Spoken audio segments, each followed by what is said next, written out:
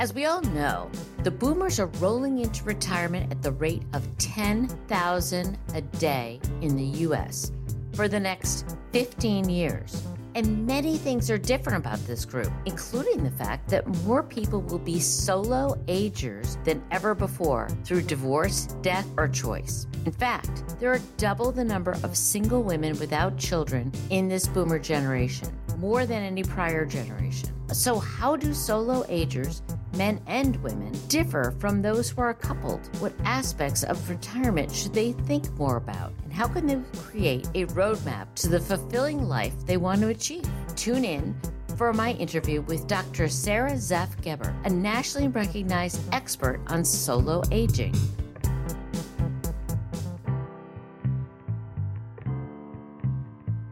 Welcome to Seniority Authority. I'm your host, Kathleen Toomey, and I track down experts to answer your questions on aging. Let's get smarter about growing older. Thanks to our show sponsor, the Riverwoods Group, Northern New England's largest family of nonprofit retirement communities, where active adults find community, purpose, and peace of mind. Visit riverwoodsgroup.org.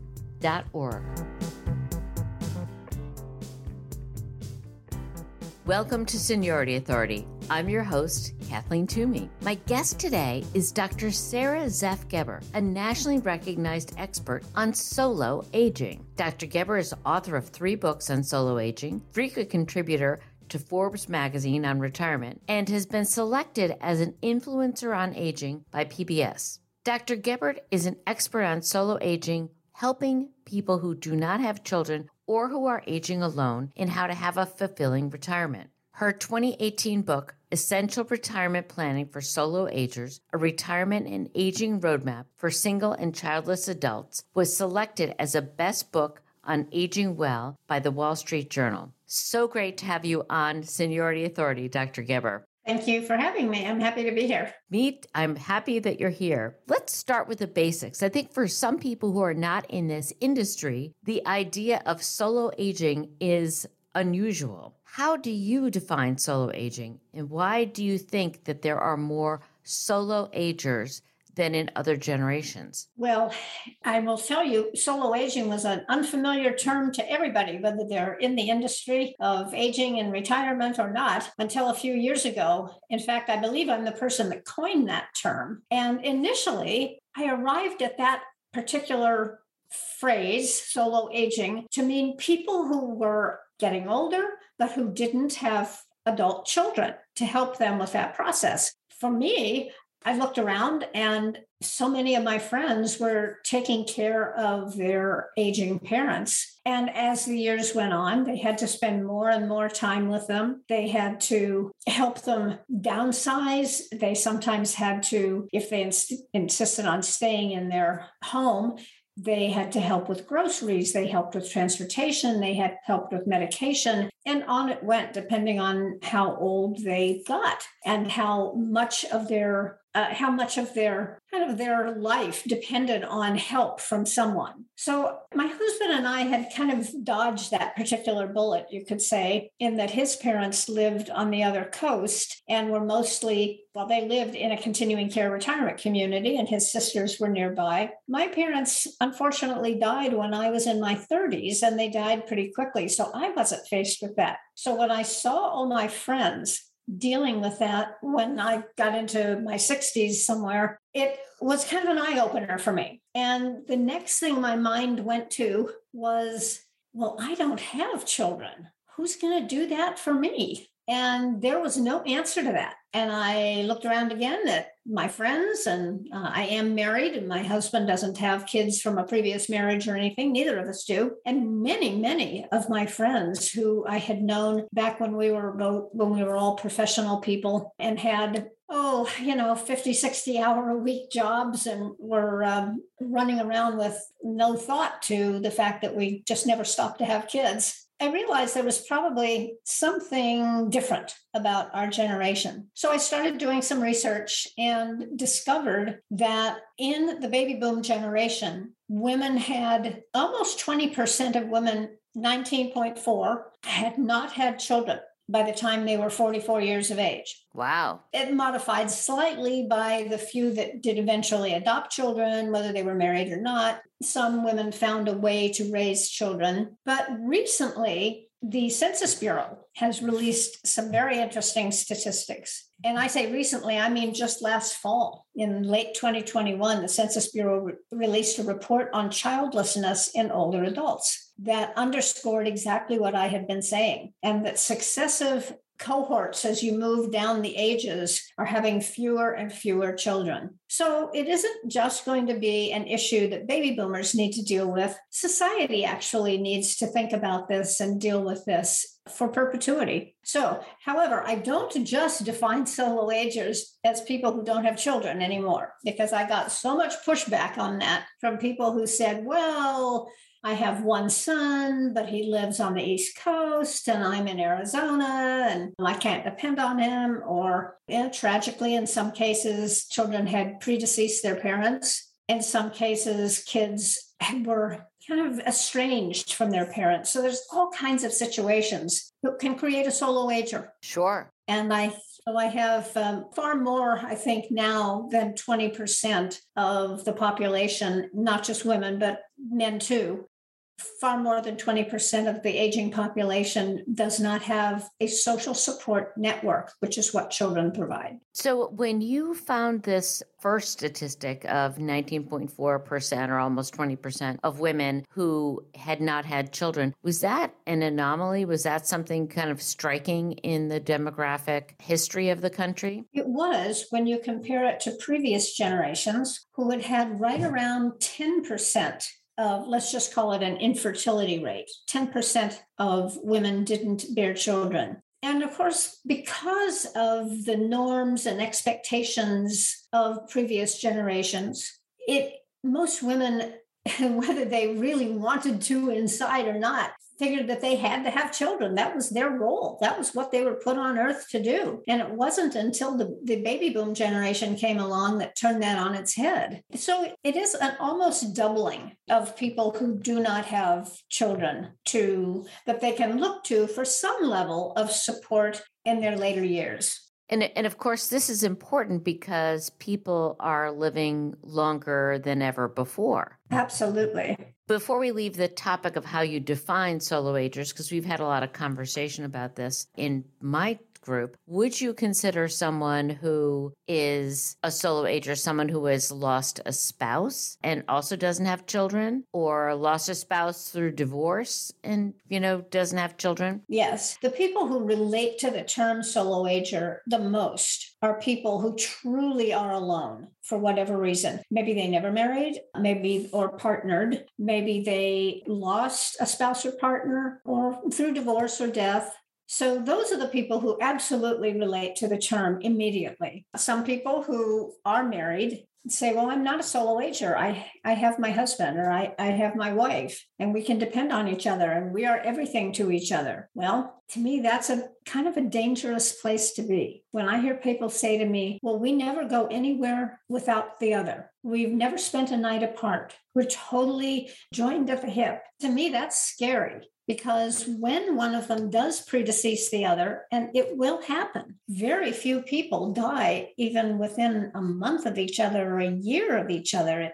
Unless they're in an automobile accident or something that tragically takes both of their lives. So in the case of my husband and me, for example, we're very close. We love each other very much, but we make sure that we have a social network outside of our marriage as well as inside. And I think that that's the healthy way for people to go. No, I think you're absolutely right. Do things that only you like to do. Don't give up those things because your spouse doesn't want to do them. That's how you form your social network outside of your marriage, which is a very healthy thing to have. Speaking of solo agers, what do you think the three most important challenges are that they're going to face, and what do we do about that? Well, the first one for sure, and in my mind, the most important one, is having a social network. And I think of it as one of those proverbial three-legged stools. You have your social network, and that's your mainstay. but you also need to have your financial platform put together.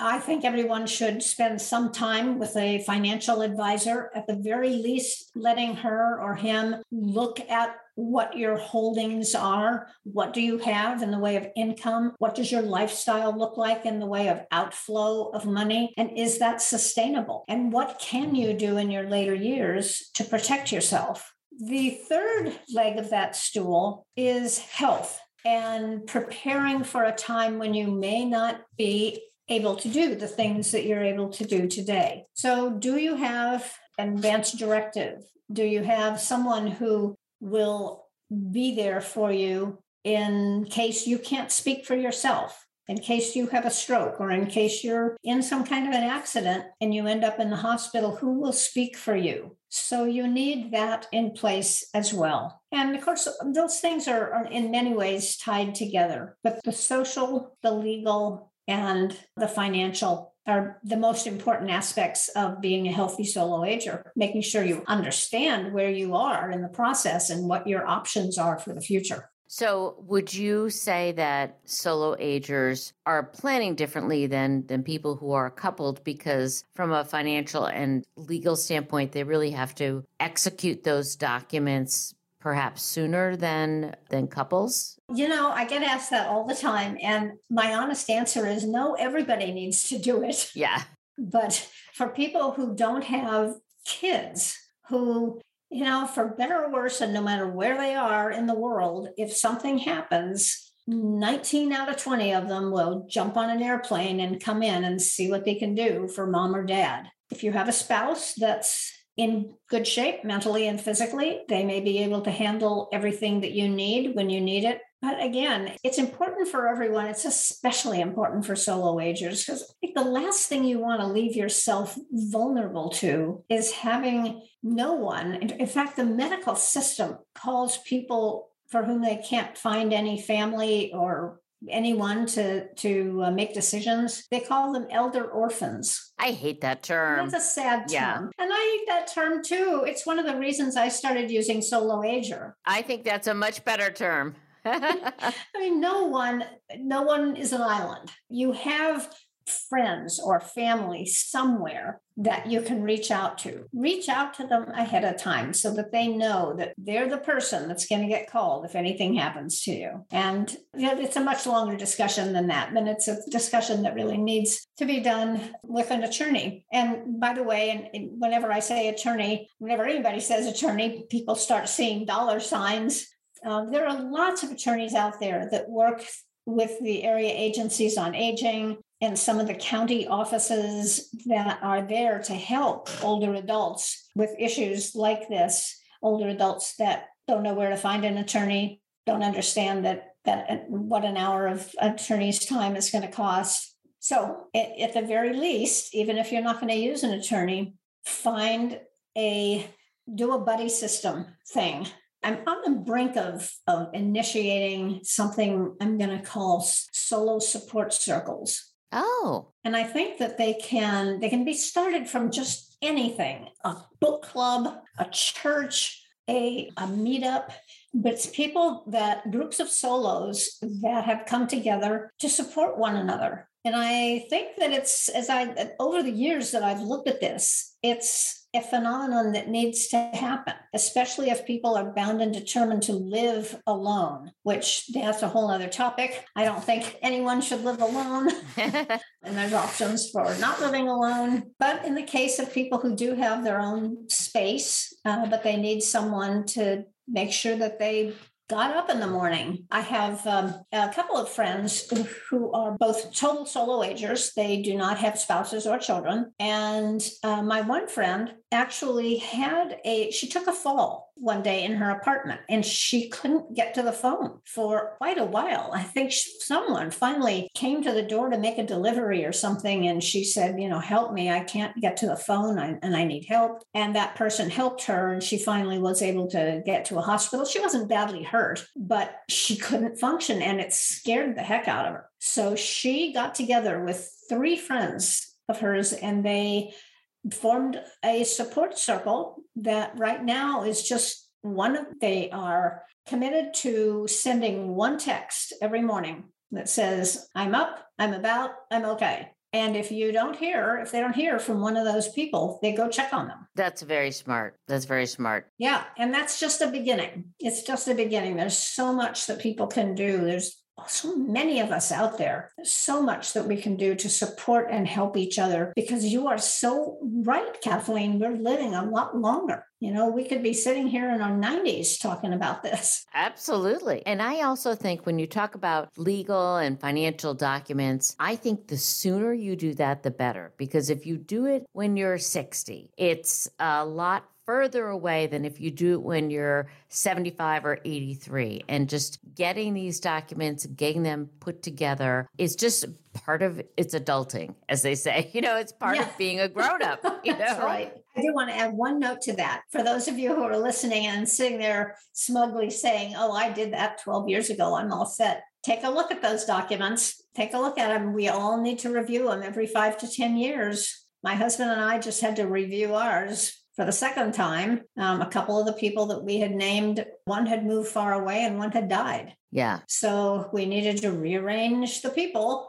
and have those conversations again. So take a look at those documents and make sure they're still good. Yeah, you're exactly right. It's not set it and forget it. It's set it and then revisit it so that it's current. But it's a lot easier to revisit it once you've done had that initial conversation. And I tell you, lawyers are not inexpensive, but not getting the right legal documents in place is much more costly. And there's a lot of things you can do online and have other resources, and one of which is Sarah's book, which we're going to put a link to in the show notes. So you talked about living arrangements. If you had your preference, what would you recommend based on your experience for solo agers? If someone solo ager came to you and said, what should my living arrangements be? What would you say? It depends on a couple things very strongly. It depends on your finances, and it depends on how you like to live, because there's so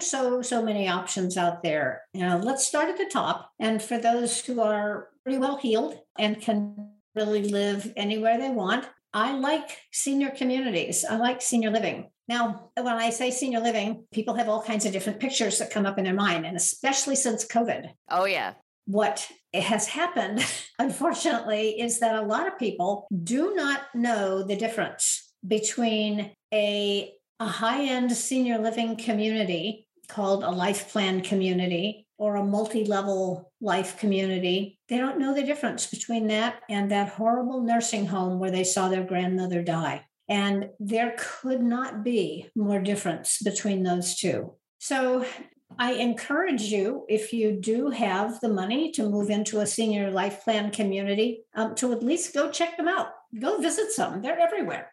Unless you live in a tiny, tiny little town somewhere that's, 5-hour drive from a city of even 15,000, then you might not have one in your area. But they are in almost all cities and suburbs across the country, sometimes called life plan communities, sometimes called continuing care communities. And what continuing care or life plan means is that they have a beautiful kind of like a summer camp or a docked cruise ship for people who just want to live independently but not have to worry about housekeeping and meal prep and all of that stuff anymore, with amenities galore. You could go from morning to laying your head down on the pillow and always have something to do, some group to join, some trip to go on. It's a high-end older life. Now, for those for whom that has absolutely no appeal, then there are loads of other options. Today, we have several hundred co-housing communities across the country. A co-housing community is generally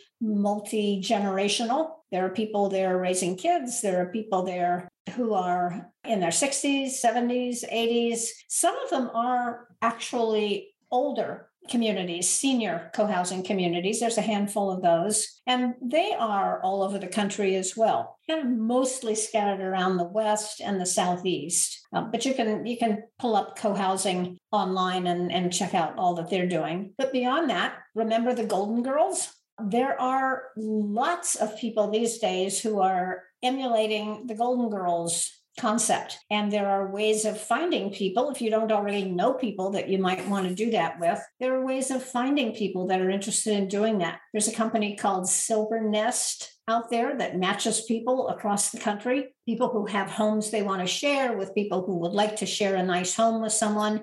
It's nice to know that someone, when you walk in the door, somebody's going to say, how was your day? That somebody cares that you come home. You may not instantly love that person, but love grows. And some of you may remember from your days of roommates back in college, it's not so terribly different. If you had a good experience with that, you have every chance of having a good experience with co-housing. Not co-housing. Co-housing, you have your own independent unit and can do everything on your own. But with home sharing, then you're probably sharing a kitchen and you're sharing the living room and that kind of thing. Lots of instances of that. Anna Marie Pluhar is a woman who kind of pioneered some of those ideas, and you can find her online. She wrote a book called Home Sharing. Let's see, beyond that, I have become a huge fan of mobile home parks. Now, obviously, mobile home parks don't work everywhere in the country. I know that they're not so good where you have tornadoes, maybe not so good where you have hurricanes.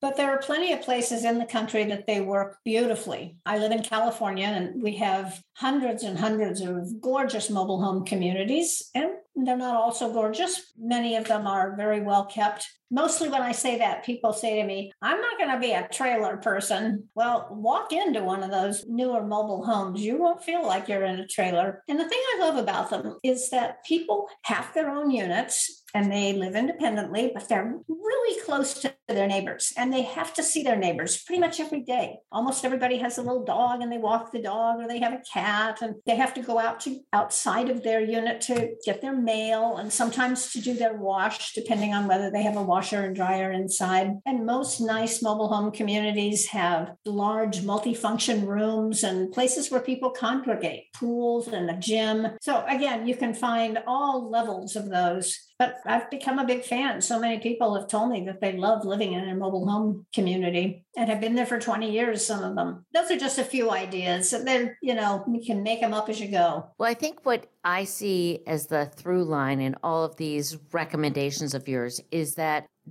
you're trying to choose a living environment that will prevent isolation and loneliness. If you're getting smarter, help us reach more minds. Leave us a review on Apple Podcasts so others know we're legit. Tell your friends to follow us on social or subscribe to our newsletter at seniorityauthority.org. So for the Life Plan or the CCRC community, that has the advantage of you choose a community, you move in, and when you need care, you get it right within the community. And for the co-housing, you have someone who is there connecting with you. I think one thing we do know now is that loneliness, the effects of loneliness, are a greater predictor of early death than smoking, which is shocking to a lot of people. Yeah, it is. It's shocking. And we're social animals. We need each other. By contrast, people who live alone midlife, especially women, by the way, women tend to do better on their own than men. And there are thousands of women out there living totally happy lives, living on their own. They've had good jobs, some high-powered jobs, some just simply jobs that they enjoy. They've had a lifestyle with friends and neighbors. And it's hard to wrap their minds around the idea that they'd have to maybe give up living that solo lifestyle. In other words, they have friends when they want them and need them, and then they have the solitude of their own place with their own music or their own TV or their dog or their cat. So that's sometimes a tough one for single people, but I think it's a worthwhile consideration. It's a worthwhile hurdle to try and get over, to figure out how you can live a little closer to other people so that you have a support system. That support system, for solo agers especially, the support system that they've had through midlife tends to disintegrate later on. Some of that support system probably came from their career, from the people they knew at work and had so much in common with, and they became not only their colleagues, but their friends, and work life just merged right into social life in the evening. Well, those days eventually kind of start to wane, and we've seen an abrupt end to them with the pandemic. Sure. But thinking ahead to when those days are over and when many of those people that you knew during that time then become grandparents. And guess what grandparents tend to do when their kids move to another city to seek their fortune? Those grandparents tend to move right along with them. I know and most other solo agers that I know have lost several friends who have moved all the way across the country to be with those grandkids. So things change as we get into our 60s and 70s and 80s.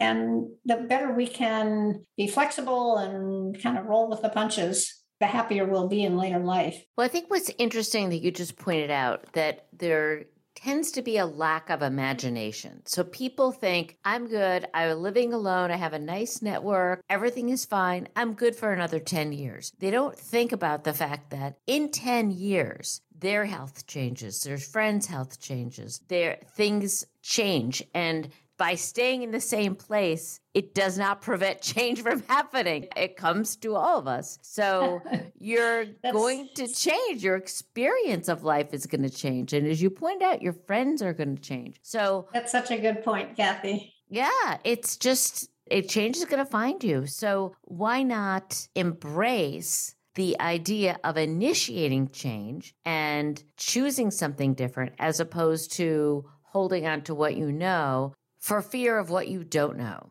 I think that's really important. And one thing that I know we get a lot of questions about being connected to a continuing care retirement community is, well, I am an introvert and I don't want to live with people. And I think if you choose a senior living community like a CCRC or other forms of that, you can still be an introvert, but have the support when you need it. One woman told me she moved to Riverwoods because she said, I am an introvert, and given my own preference, I would become a hermit. And I know that that's not a healthy thing for me as I face my 70s and 80s. So I'm doing this because when I need people, they will be outside my door. So I think that's another thing for all those listeners who are saying, I couldn't imagine moving in with all these people. I couldn't imagine having meals with people, that you can move into this lifestyle, but still retain your independence and introversion, but it's healthier for you to have those connections. Absolutely.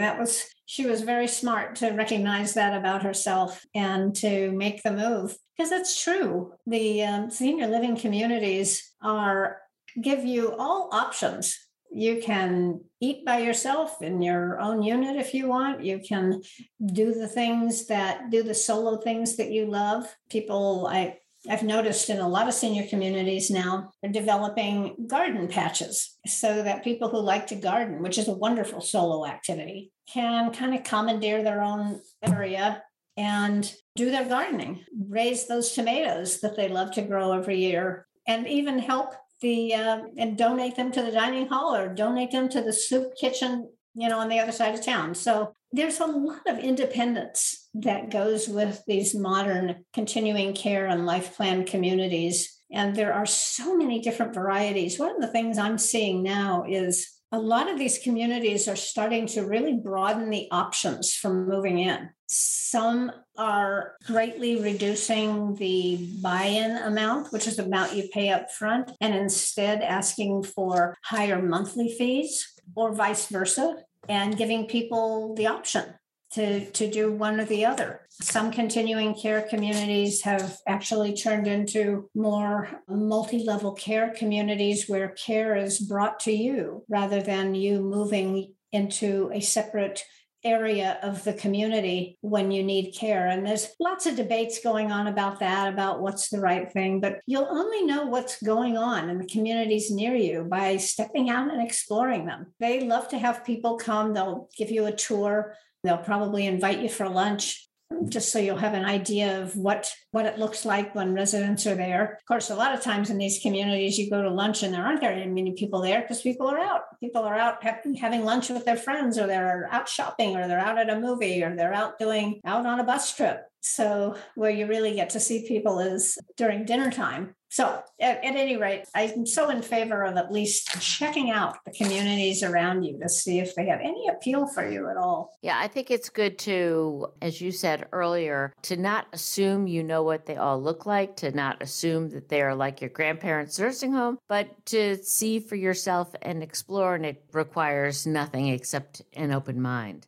And I think the one thing that the last 2 years have really drilled into us is that isolation and loneliness age you prematurely. And that's why I just wondered if you would comment on solo agers. Are they more prevalent to social isolation than people who are coupled? It depends on the choices they make, and just the choices that we've been talking about. Solo agers, for the most part, blossom and do well in any kind of community, whether it's co-housing or an active adult community where there may not be services for care, but at least you're in closer proximity with people and you're in a small one-level cottage or a condominium where you're so much more able to meet people, and there are often organized activities for people to join. Pickleball has become all the rage these days. Yes, it has. We've got pickleball courts here. It's people are taking it up like crazy. Yeah, almost the as big as Wordle.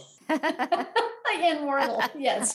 After you finish your Wordle, then you can go hit the pickleball course. Yes, exactly. So we have a 55 plus or an active adult community, whatever you want to call it, very near where I live. And recently there was a huge battle about they wanted to tear down some existing tennis courts and put twice as many pickleball courts where the tennis courts had been. And of course, there were still, a good handful of people that wanted to play tennis. So, but it ended up that they actually went ahead and did that. There were tennis courts and that they were going to leave as tennis courts in another part of the community. But pickleball evidently breeds some fanaticism about the desire to play.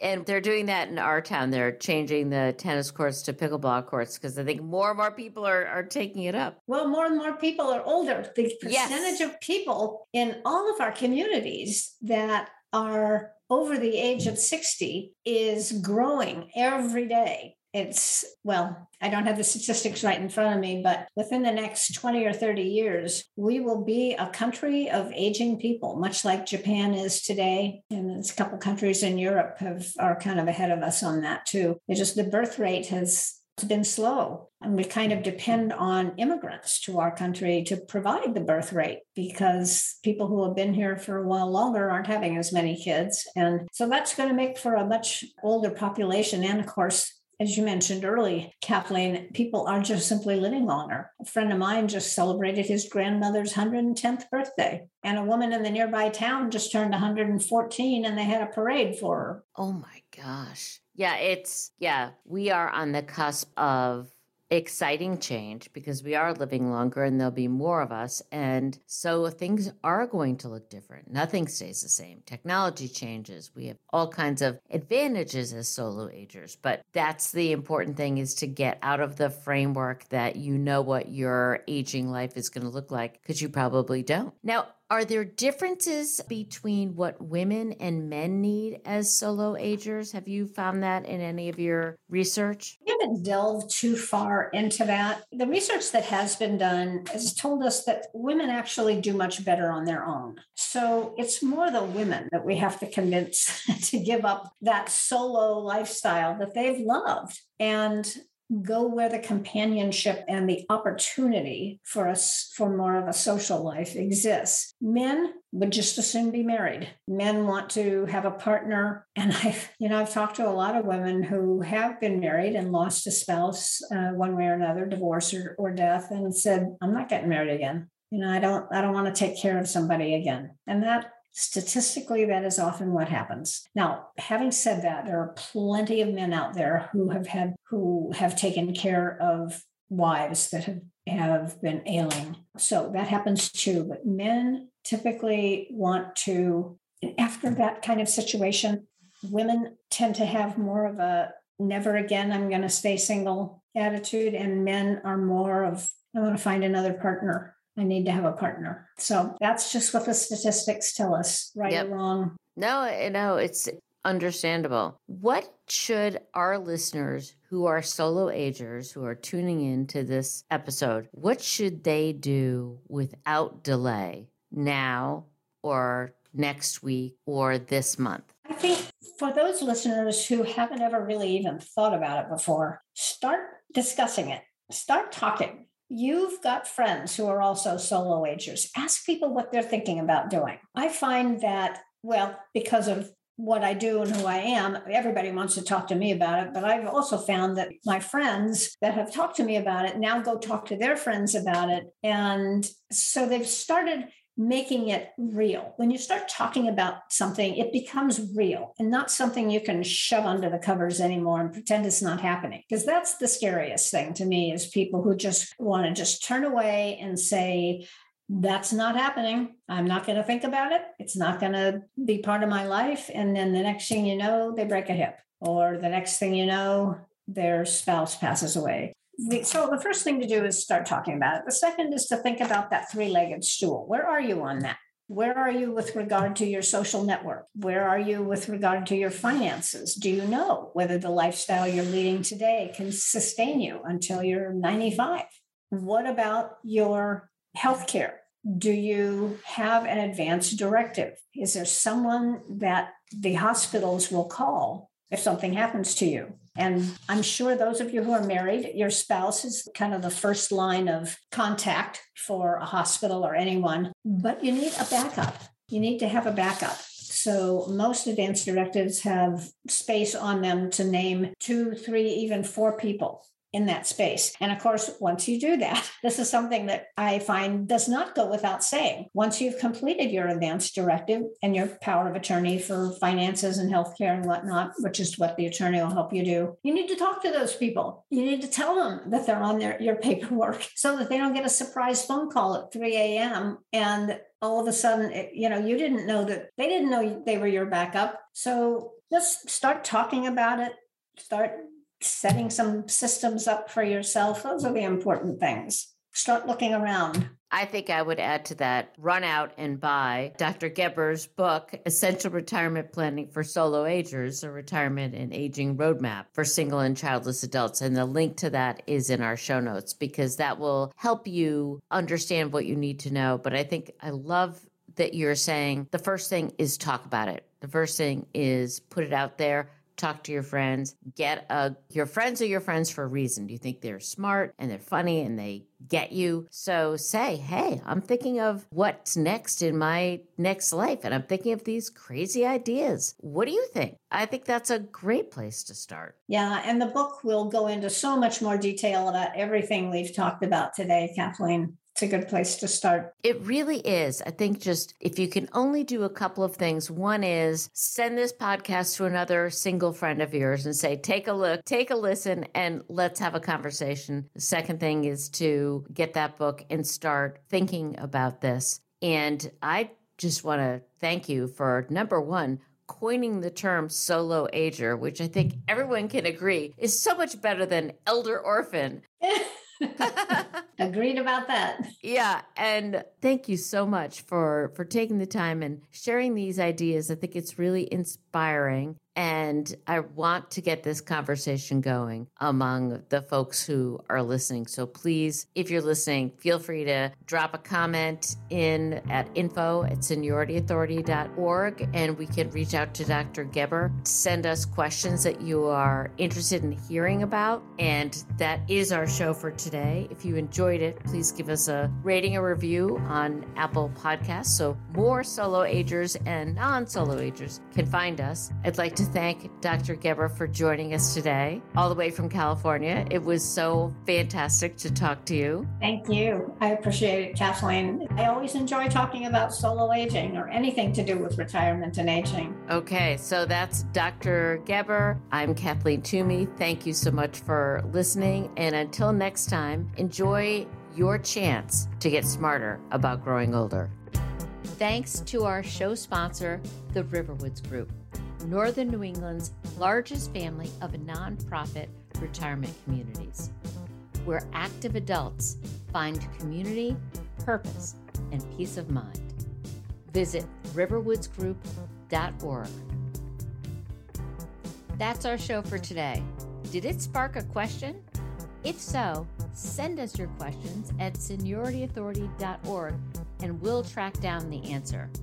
Meanwhile, don't forget to subscribe, like us on Facebook, follow us on YouTube, and rate us on your favorite podcast platform. Until next time, let's get smarter about growing older.